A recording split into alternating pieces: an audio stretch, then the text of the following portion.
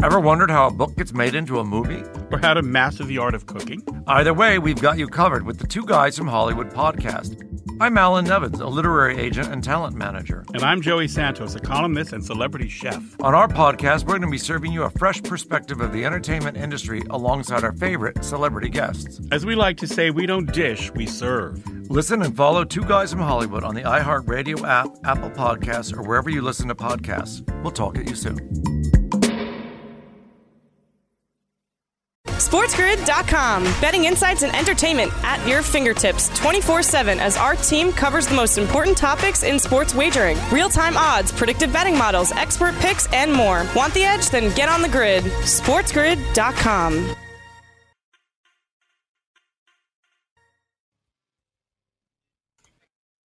Welcome back to Coast. I am Keith Irizarry in for Scott Farrell as we are rolling along here on a Thanksgiving week. Had some fun in hour number one. A lot of NBA talk as we have Rashad Phillips on, breaking all things down with the NBA draft, and dove into all things NFL as well. And as we always do, top of the second hour, bring on Mafia, updates us on all things boxing and MMA. And Mafia, I got to start with Mike Tyson and with Roy Jones Jr. because the new rules, they are confirmed. What are they? They are ridiculous. They are a waste of time. That's what they are, because apparently they're making this, just full-on exhibition. This is no winner, no judging, no 10-9 scoring system. I even know last week they were talking to Dana White about it after the UFC 255, where there's like, they can't really go for knockdowns. If anybody gets cut up too bad, they're automatically ending it. It's 8 rounds of 2 minutes each, 12-ounce gloves, so that obviously, provides more protection.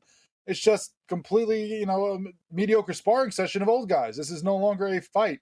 And if you're going to ask people $50 a pop to pay for this, I know it's supposed to be for charity and stuff, but who's going to pay $50 to have a fight where you can't go for the knockout and no one wins? There's a reason people in the U.S. haven't really completely caught on to soccer. There's a reason the NHL put shootouts in at the end of overtime, because people don't want to see ties. People want a winner, and they're not going to give us one in this fight.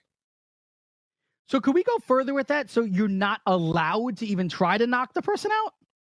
That's what it sounds like. It sounds like you can't go like full power, try to take the guy out. It sounds like it's kind of, pull your punches a little bit and make it more of just a, fun little thing for us to watch. But that's one thing if you're going to put it on and put in some other event or, something free for us to check out. It's another thing when you can do that and charge $50 a person to watch it. No one's going to buy it then.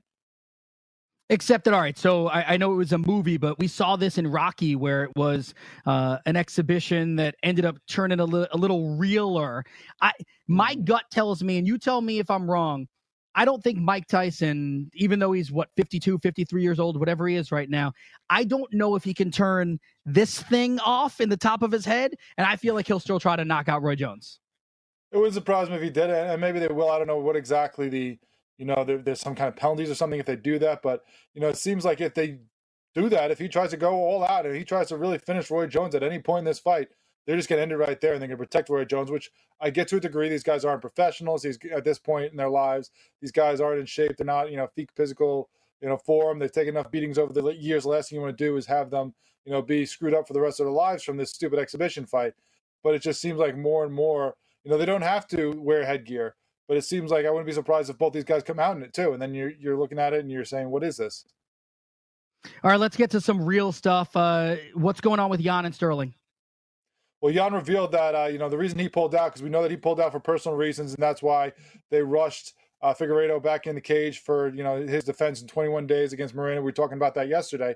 Apparently the reason Jan is out is because of visa issues, and that, it took too long for it to happen. He went on social media, posted about it, that there were issues with the visa. We don't know exactly what it was or when they got, worked out, but he had to fly out of the country to go take care of it and fly back.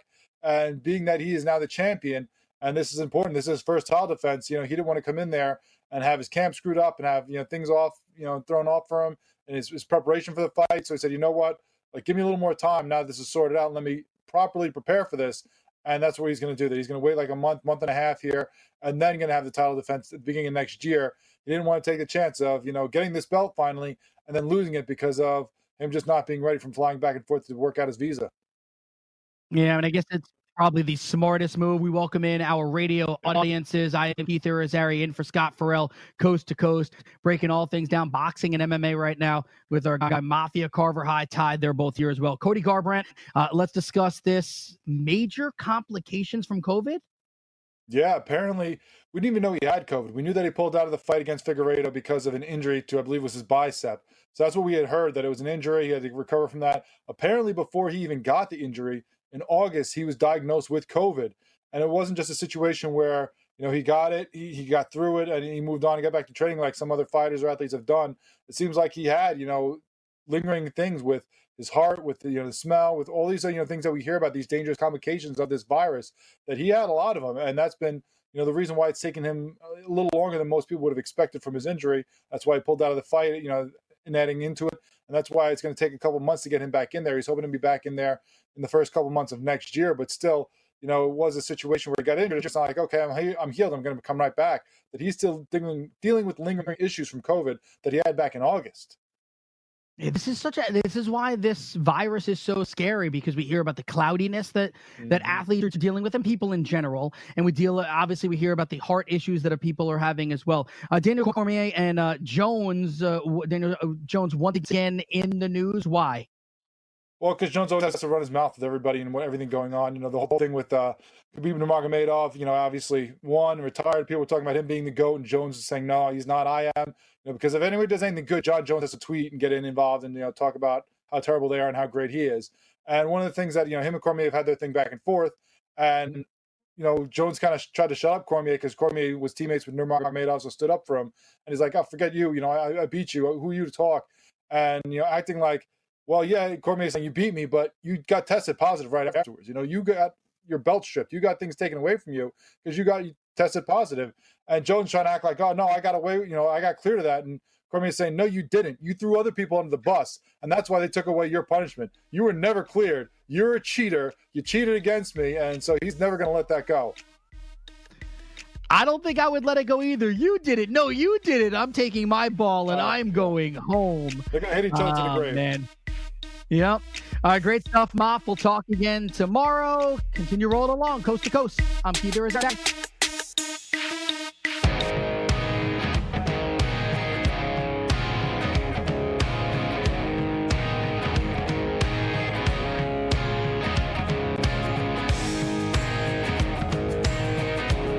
SportsGrid.com. Betting insights and entertainment at your fingertips 24/7 as our team covers the most important topics in sports wagering. Real-time odds, predictive betting models, expert picks, and more. Want the edge? Then get on the grid. SportsGrid.com.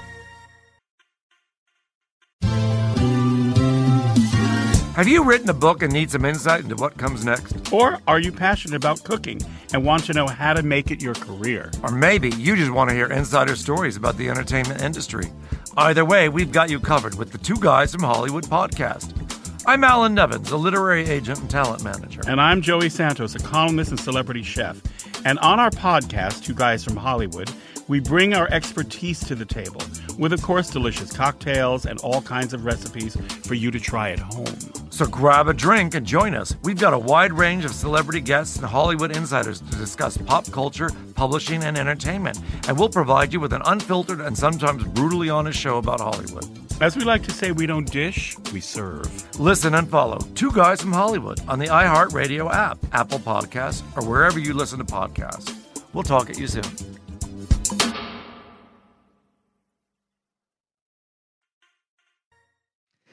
All fired up as we have broken down NBA, NFL, and let's dive into the college football landscape. We're getting the college football rankings, the first edition of it tonight around 8:30 p.m. Eastern time or so.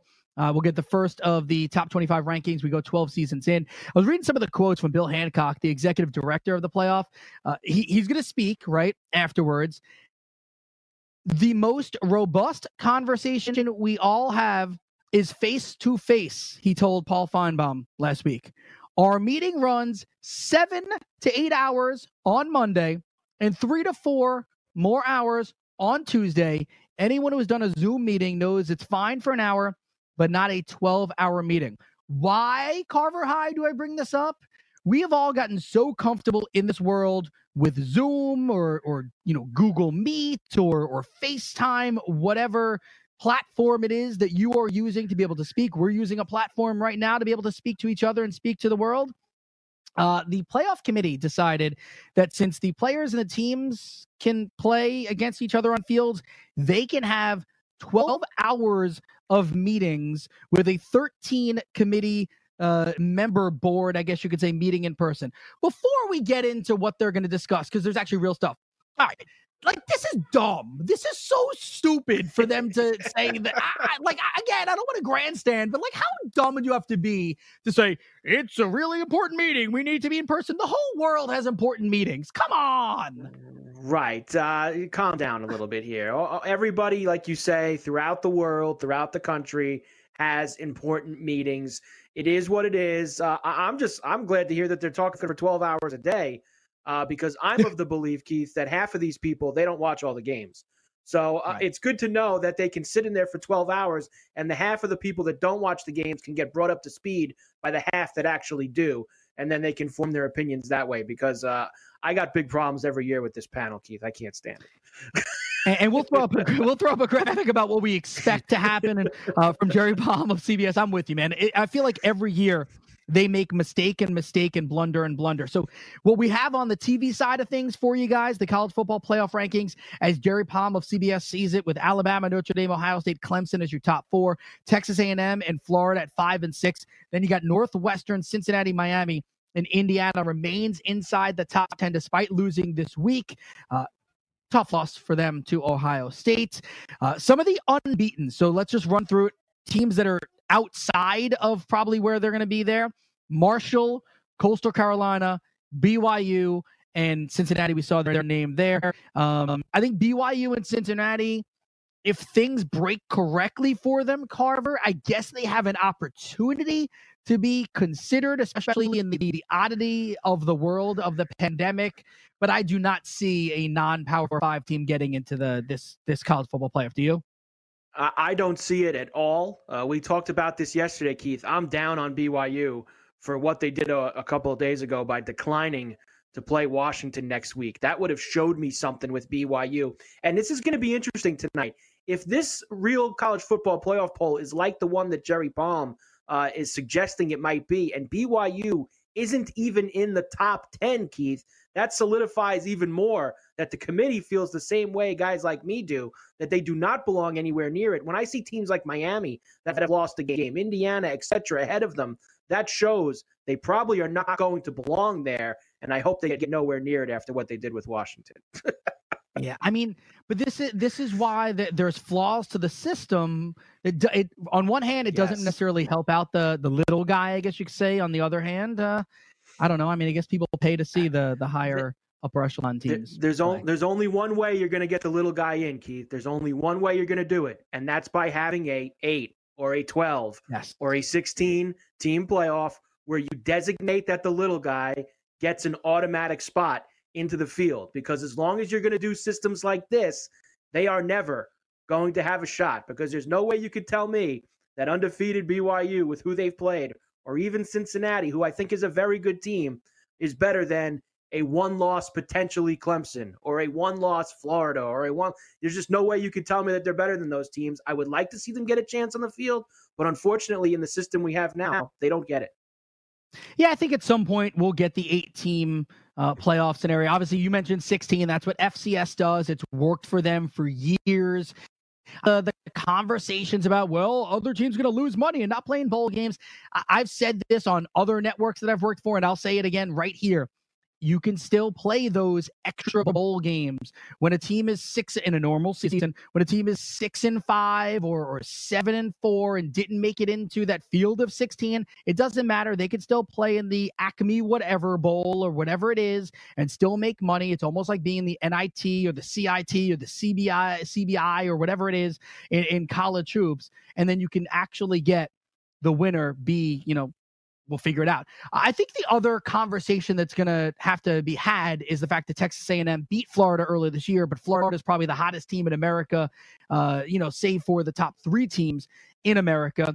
And you've got Kyle Trask, who is absolute blowing up. I mean, if you look at the numbers, and I did this morning, his numbers are on par with every single passing statistic of Joe Burrow last year. And as per FanDuel, Kyle Trask is now the odds-on leader in the clubhouse for the Heisman. Mac Jones is right behind him with Justin Fields, and Trevor Lawrence has really dipped down. Zach Wilson kind of fallen by the wayside as well. Justin Fields, I think those 3 interceptions this past week definitely hurt him. Mac Jones, the fact that his team keeps winning and he's playing really well. I like Kyle Trask.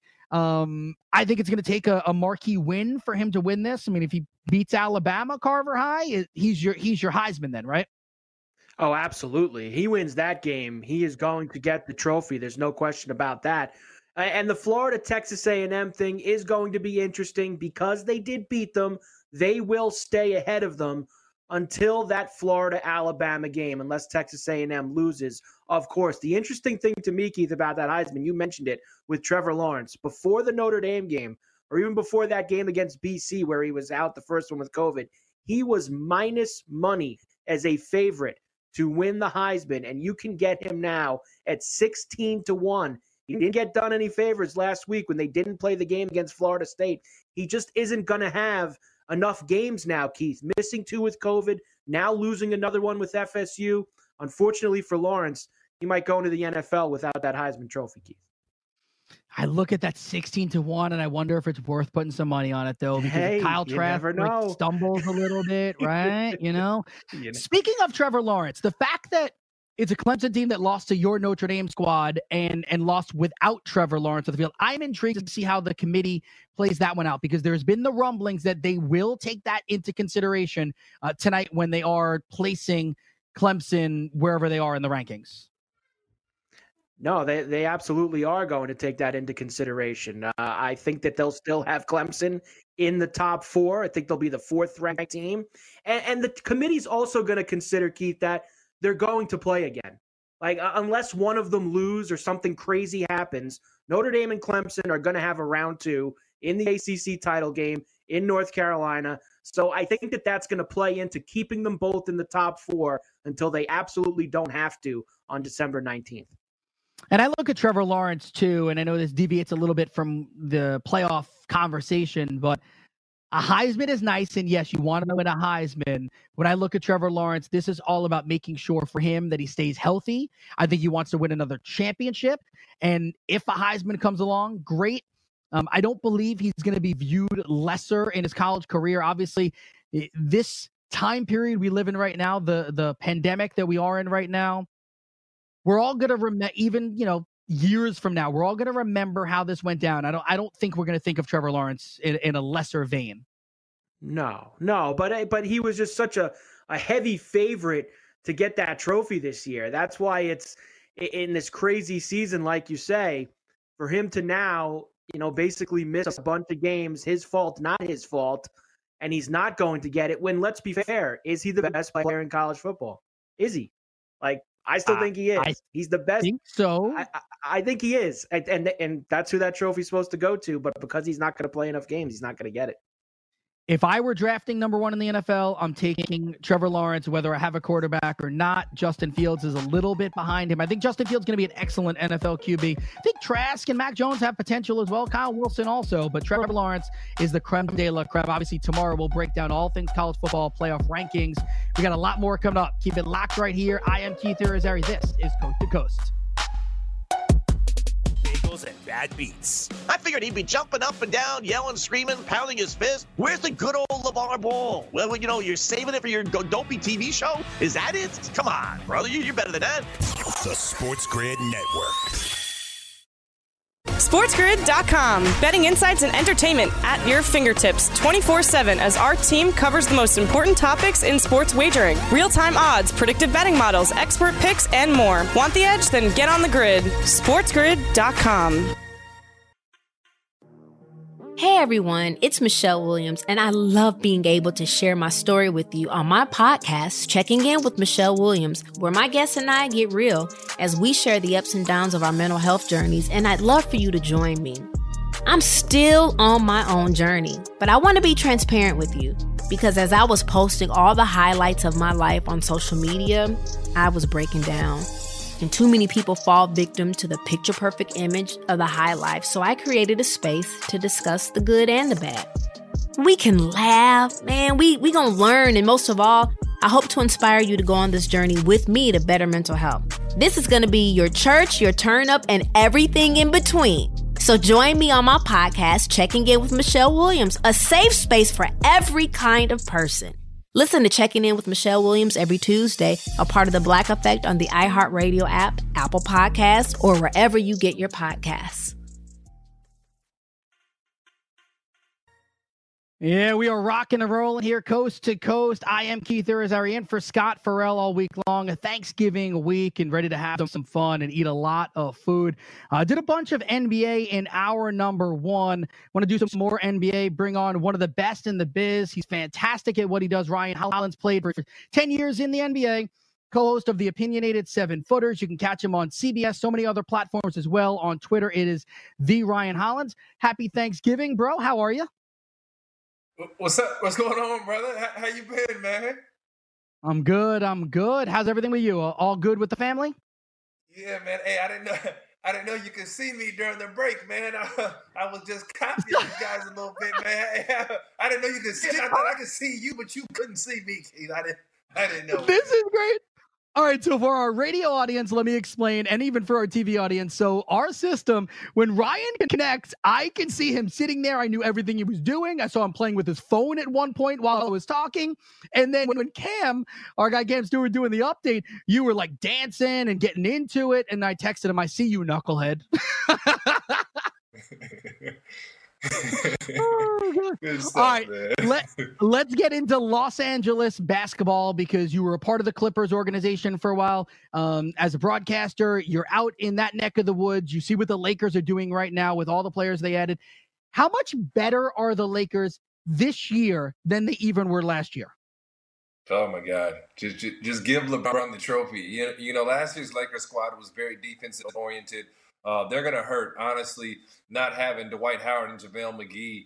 I know that Montrez is a complete upgrade, 18 points and 10 rebounds, but defensively, that enforcer role still needs to be filled. So, you know, losing Dwight Howard for the mid-level exception to Philadelphia, JaVale McGee in a trade, but you add a former defensive MVP and Marc Gasol. So they're going to miss some shot blocking, but on the offensive end of the floor, LeBron has weapons now. Last year's Laker team was absolutely pedestrian on the offensive end of the floor, and defensively they were able to just grind out and win games and save LeBron's legs. But you got Dennis Schroeder pushing the ball on the break, Anthony Davis running for lob, and LeBron James looking to just pass and facilitate until needed. So the Lakers are odds-on favorites, and it's not even close. I mean, I think the Clippers are going to be competitive, you know, but without Montrez, what are they going to have? They're still missing on the insides. On the East Coast, I haven't seen any big splashes, and we still have yet to see what the Nets are going to become.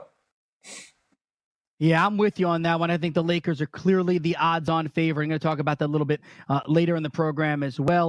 You know, you look at the Lakers too, and I thought that this has been an issue for the Lakers at times is when LeBron goes out for, 3 or 4 minutes of a stretch, besides Anthony Davis, who was going to score. And you just mentioned it there. I feel like they can have him sit out a little bit more and actually even save his legs for the playoffs. Would you agree with that?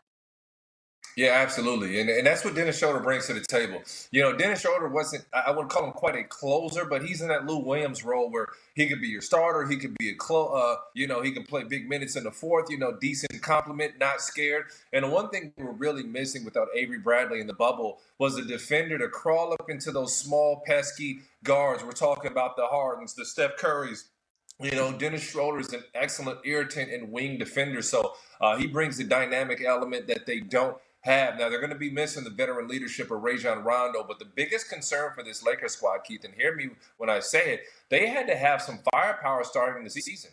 With this quick and early start coming around Christmas Day, I think starting on the 22nd, and I'm sure guys are starting to trickle in within the next couple of weeks, the Lakers were kind of like, hey, man, this is soon for us. Our superstar is 36 years old, man. How's he going to get through? So Dennis Schroeder and Trez, those are huge additions where they're going to bring the energy early. LeBron James can rest. pass the ball around, play less minutes, his idea of load management, and they're going to be cruising. Ryan, I look at the Golden State Warriors, and it's a what could have been with Klay Thompson going out with the Achilles. I think they're still a playoff team. I think they're still excellent. What's the sentiment amongst the NBA fraternity and guys like you with Klay Thompson going out? First and foremost, this is just unfortunate for the sports world, not even the basketball world, because Klay Thompson brings so much to the table. That was the team you're talking about contending for a championship, if healthy, and then you absolutely give it to them if somehow they pulled off a trade for Giannis Antetokounmpo. I think that even trade talks or ideas or Knicks, it's not going to make any sense.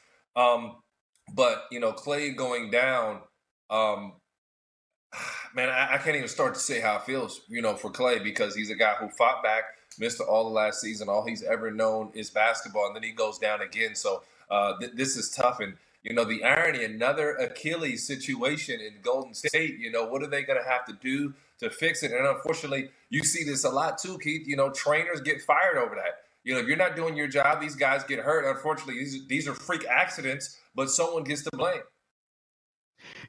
As well as anyone, quick twitch muscles are huge when it comes to playing on the hardwood, playing in the NBA.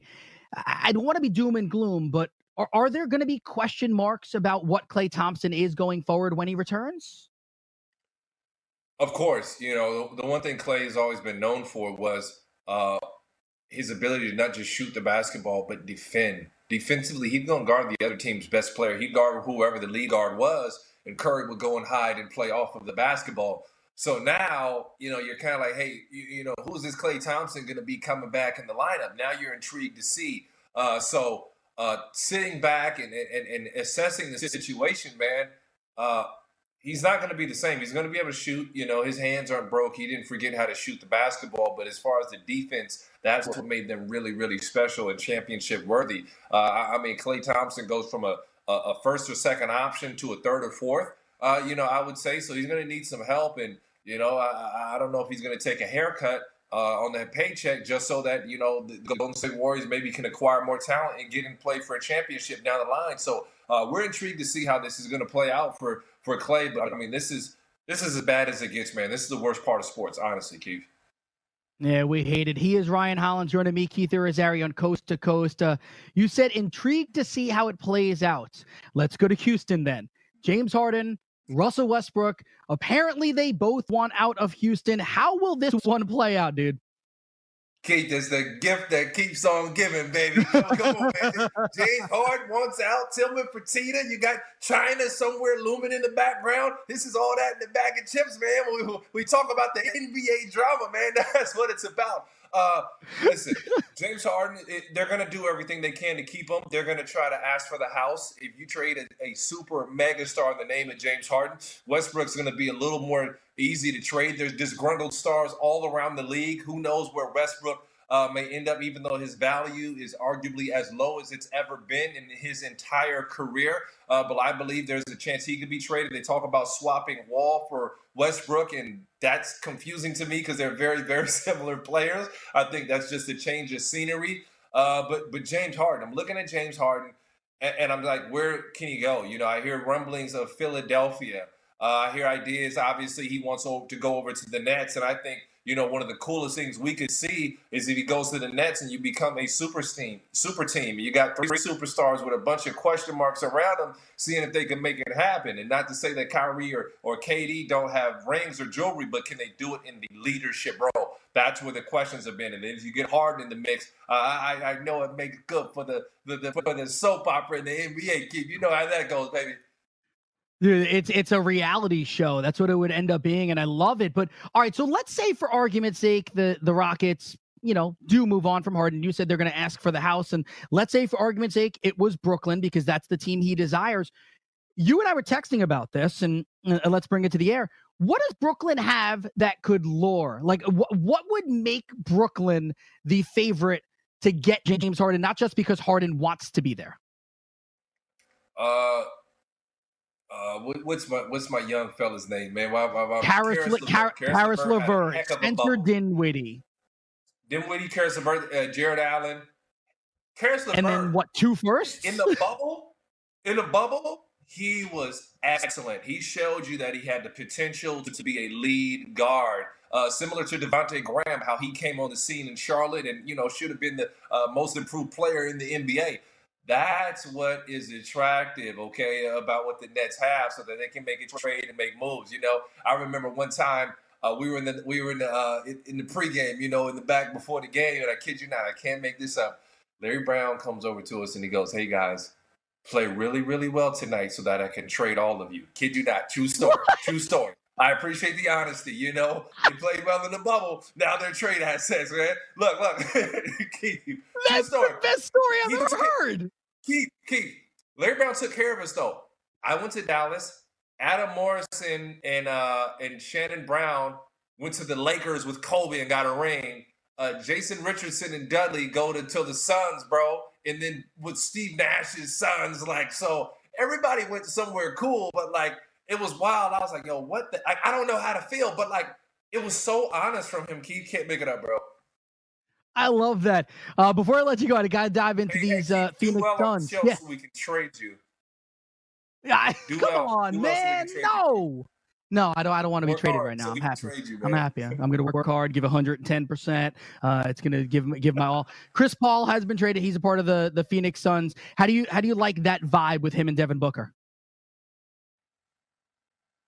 I can smell the playoffs. The playoffs will be good for Phoenix. They've been struggling for a very long time since Nash's Suns that we've talked about. Chris Paul, if he can stay healthy and duplicate the same performance as the playoff team, and even a chance to go out and compete, because there were no, that was a good group in OKC, but there were no stars. There were no stars. Yeah. You know what I'm saying? No disrespect to those guys over there. They were a really good team, but there were no stars.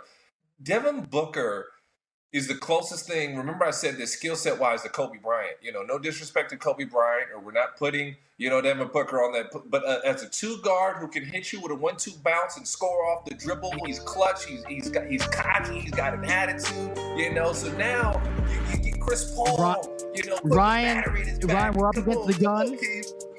We're up against the gun. I gotta run. Oh. We'll catch you up soon. Happy Thanksgiving, bro. Hey, no, appreciate you, brother. Talk soon, man. My man.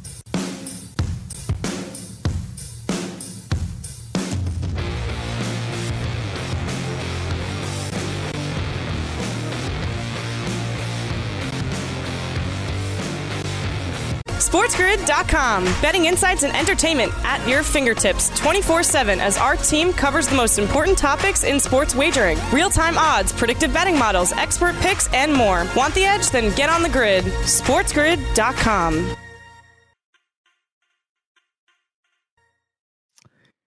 $20 minutes left in the program. I am Keith Irizarry, coast to coast, in for Scott Farrell. Carver High is here. You got Moff, you got Ty. We are all hanging out and having some fun today, coming off that interview right there with Ryan Hollins. Good stuff.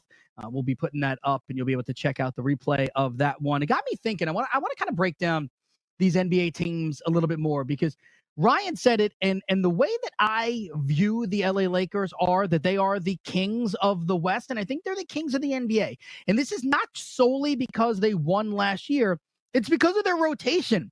I mean, you look at this team, and I ask you, who is going to compete with them when you add Montrezl Harrell, Marc Gasol, you bring back Markieff Morris, you add Dennis Schroeder, you bring back Kentavious Caldwell-Pope. Now, yes, I believe they will miss Dwight Howard at times. They will miss JaVale McGee at times, but I think this team is clear. Wes Matthews on this team now, too. And you see the Lakers are the odds-on favorite. Clippers a little bit behind them. Nuggets at 9-1. Mavs at 10-1. I like the Mavericks. We'll get into them a little bit. Warriors at 12-1. I'm shocked they're still there at 12-1. Jazz are intriguing, have no depth. We'll dive into them, and then a whole bunch of other teams on that list. All right, so let's go through each team. And Carver High, you can tell me yay or nay a threat in the Western Conference to the LA Lakers. So the Lakers, 9 or 10 deep they go, and they still have LeBron James. They still have Anthony Davis. I think that team is clearly the favorite, barring any crazy injuries. Let's talk about the LA Clippers. Kawhi, Paul George, Serge Ibaka added now. Lou Will, you got Pat Bev, you got Zubac, you got Marcus Morris, added Luke Kennard, Reggie Jackson. How do you view the LA Clippers? I still view them as the top potential team that could beat the Lakers. Now, we all did not get to see it in the bubble. Denver took it from us. Or, listen, the Clippers didn't play well enough to get to that spot. But Denver, of course, knocking them off. Everybody for, 7 months, Keith? Even beyond, before everything getting shut down, everyone wanted Lakers, Clippers, 7-game series, Western Conference Final, whatever it was going to be, and we didn't get to see it yet. So even though they're not as good, in a 7-game series, you give me Kawhi. He's got a chance to beat anybody. We saw it 2 years ago when he carried Toronto to a title. I think the Clippers, and then the cliff kind of goes down from there, Keith. I mean, after the Clippers, I don't know if anybody's taking down the Lakers, and I'm not even sure if the Clippers could do it either. Yeah, I'm with you. The thing about the Clippers I like is the fact that you have Paul George and Kawhi Leonard, and assuming that Kawhi will not be, taking load management and rest days, and assuming that Paul George and Kawhi can actually build some more chemistry with you. I know. It's not believable. I get it. But hopefully, all right. So the next team on my list is the Dallas Mavericks, and I look at them because of Luka Doncic and the fact that he is quickly emerging as one of the 5 best players maybe in the NBA. Really exciting, killer instinct, fights through injuries, can do a little bit of everything. He's a walking triple-double. Kristaps Porzingis, they're going to slow play him, which I think is good, get him 100% healthy. And then they just have a good collection of players. Tim Hardaway Jr., Josh Richardson now, Finney Smith, Jalen Brunson. They're good, but we'll go further with them. They're not really a threat though, right? They are not a threat. To beat the Lakers, no. I don't think they're a threat at all. I think they're another piece away, like a really good piece. Like they need 2 things. They need Porzingis to actually be healthy, which is a 50-50 coin flip as it is when you get to the playoffs. And then they need a third piece that can really, be another option. Doncic is unbelievable. You've already seen him towards the top of the MVP boards. He's going to be right there as one of the best players in the league.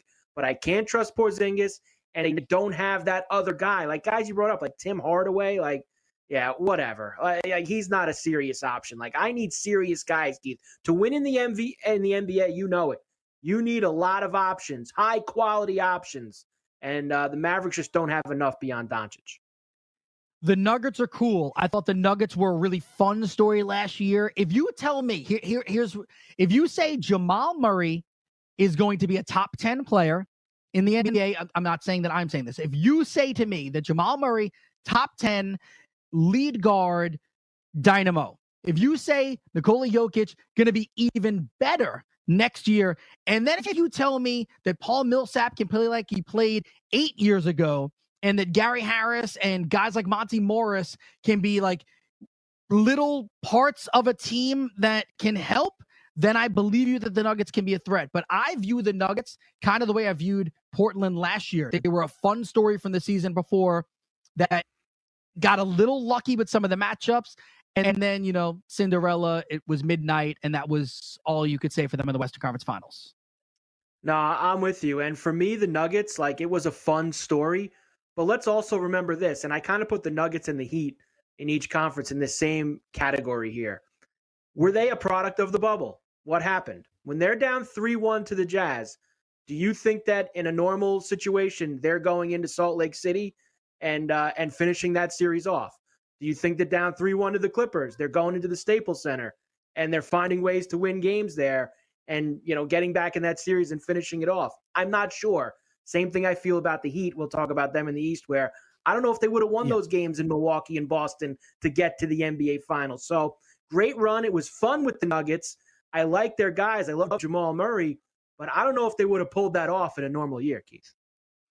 The Warriors, no Klay Thompson. I honestly think that curtails any championship aspirations for them. Steph Curry on the floor, and if he's healthy, they're going to win a lot of games. He is all-world, 2-time MVP, future first-ballot Hall of Famer. Draymond Green is the perfect, plug-and-play guy and fits a role for them. Andrew Wiggins needs to be a 4th option on a team. On this one, unfortunately, he may actually be the number 2 scoring option. I don't like that. Yeah. Kelly Oubre, he's a guy. He is just a guy.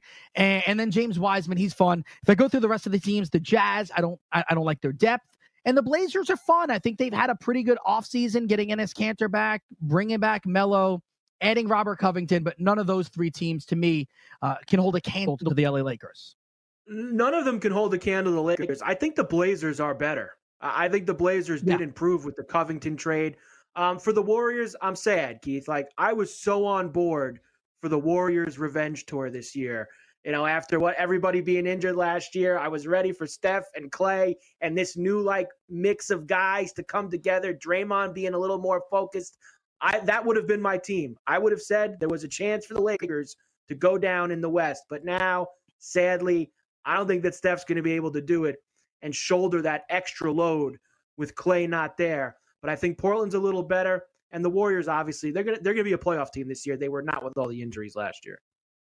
Carver High, let's go to the East. And I think it's up for grabs, but I still think it's the Bucks that it's kind of their conference to lose. And I know that Giannis at times has come up small in the postseason, but this is a better team now. Bucks are the, odds-on favorite, although the Nets are really close. Celtics are pretty close. Heat aren't that far behind as well. And then you got the Raptors, the Sixers, all at better than 10-1 odds, according to FanDuel. But to look at the Bucks, and Drew Holiday, I think, is a sneaky addition. The mainstream NBA fan or mainstream sports fan maybe doesn't realize how good Holiday is. He can play defense. He can facilitate the offense. Middleton is really good. Giannis, we know, is a stud. And the rest of the team is just plain solid. All right, so if they are the favorites, let's go through the teams that, have a chance to supersede them a little bit. We'll go to the Brooklyn Nets first.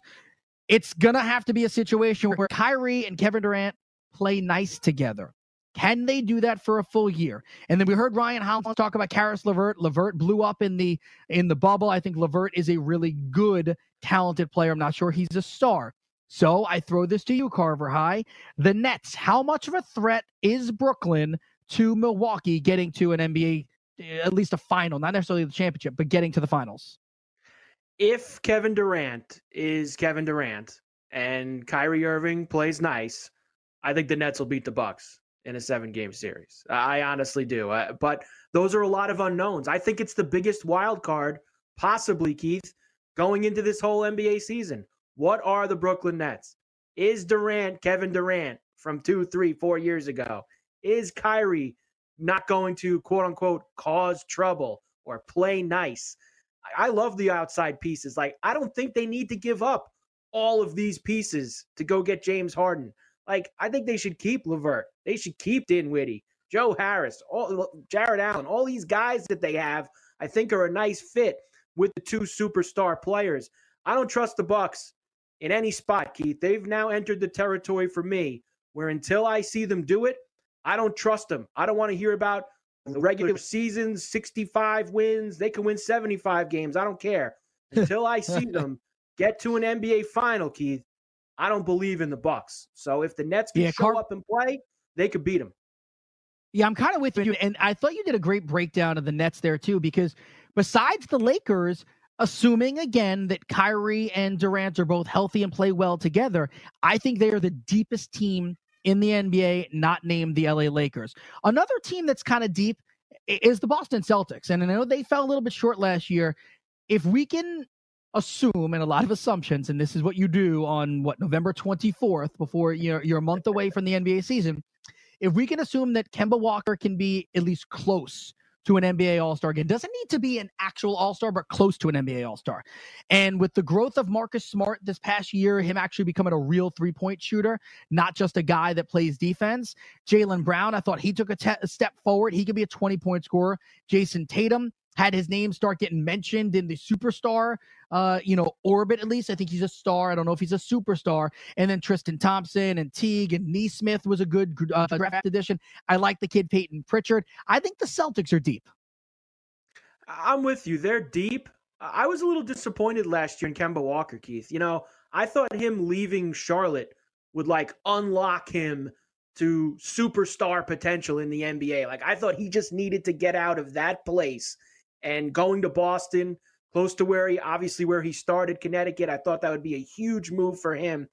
And he didn't play bad, but I don't think he played great either. So I think they need a little bit more from Kemba, considering what they're expecting of him and what they pay him. Tatum is becoming a superstar. in the league. Like it's right there. Like he is becoming that guy. Smart is better. They are deep. I like this team a lot, and I think that they could also, in the right situation, yes, beat the Bucks in the playoffs. The Heat, the Raptors, and the Sixers are the next three on my list. Let's go Miami. They bring back Dragic, Duncan Robinson, Jimmy Butler, Bam, and Hero. I don't think they're as deep. I don't love them. I think they caught lightning in a bottle last year. Lowry, Van Vliet back with Toronto. Like that. Anunoby, Siakam, bringing Baines in. I like that. The Sixers are the sneaky one because Ben Simmons and Joel Embiid have had their issues, but now they have some shooters around them, and Danny Green and Seth Curry and even Shake Milton maybe taking a step forward. Yeah, I think the Sixers are a real wild card. Now Doc running the show, having Doc Rivers being the coach now. Sixers are intriguing. I'd like to see what he does with Embiid and with Simmons and how he's going to utilize them because it has not worked the last few years, no doubt about that. And the Heat, like I told you with the Nuggets, a little bit of a product of the bubble for me. Don't know if they would have won those big games on the road. So they're right there. Raptors are scary, but they've lost too many pieces. I know they got Van Vliet back, but no Ibaka now, no Kawhi. I think the Raptors we saw 2 years ago, it's going to be a little while before they get back. I know that we are in the middle of NFL season, but this has been a lot of fun breaking down NBA. I love to get the opportunity to look ahead towards the NBA. There may be some future Hall of Famers that we have to discuss, some obvious names, maybe some outsiders. Coming up next, Coast to Coast, I am Keith Irizarry. Line up, ladies! The early line. How far can these Saints go, this version of this offense? Because honestly, like, Drew Brees has 11 broken ribs. What do you think about this Taysom Hill-led Saints team? Boy, I think he stinks. Have I ever been less impressed than 18-23? I couldn't care less. I felt like every time I saw him, it was Ben DiNucci all over again. They are much better off with Jameis at quarterback. The Sports Grid Network. SportsGrid.com. Betting insights and entertainment at your fingertips 24/7 as our team covers the most important topics in sports wagering. Real-time odds, predictive betting models, expert picks, and more. Want the edge? Then get on the grid. SportsGrid.com. Back here, Coast to Coast, Keith Irizarry with you, winding down the day. First year of eligibility for the Pro Football Hall of Fame, class of 2021. The headliners, Peyton Manning, Charles Woodson, and Calvin Johnson. Manning and Woodson, they will clearly be in. The question mark is going to be Calvin Johnson and how he's viewed, right? Because Megatron was a man amongst boys, and in his 9.5, 10-year career, he finds himself 31st in receiving yardage. And when you look ahead of him, I mean, everyone is going to be a Hall of Famer or is a Hall of Famer. Like names like Rice and Fitzgerald will be there. Owens, Moss, Bruce, Gonzalez. Steve Smith's not there yet. I don't know if he'll get there. Marvin Harrison there. James Lofton there. Carter. All right, so Carver High, how do you view Calvin Johnson? Because like we've seen Jim Brown go in with a 10-year career, but he was literally the best running back at the time. We've seen Barry Sanders, who was the most electric running back maybe we've ever seen.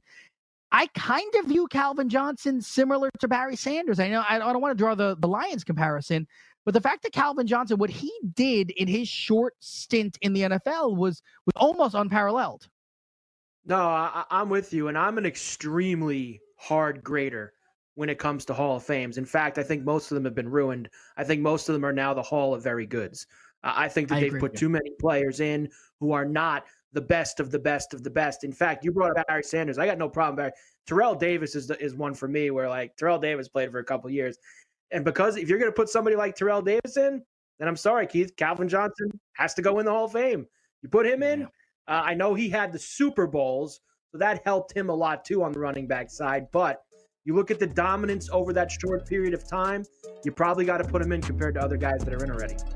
We got to start the campaign. Megatron first ballot. Let's make it happen. For everybody here at Coast to Coast, I am Keith Irizarry. Remember, if you can't trust me, how can you trust yourself? We wind things down tomorrow to gear up for Thanksgiving. Happy Turkey Day, everybody. Soon enough. SportsGrid.com. Betting insights and entertainment at your fingertips 24/7 as our team covers the most important topics in sports wagering. Real-time odds, predictive betting models, expert picks, and more. Want the edge? Then get on the grid. SportsGrid.com.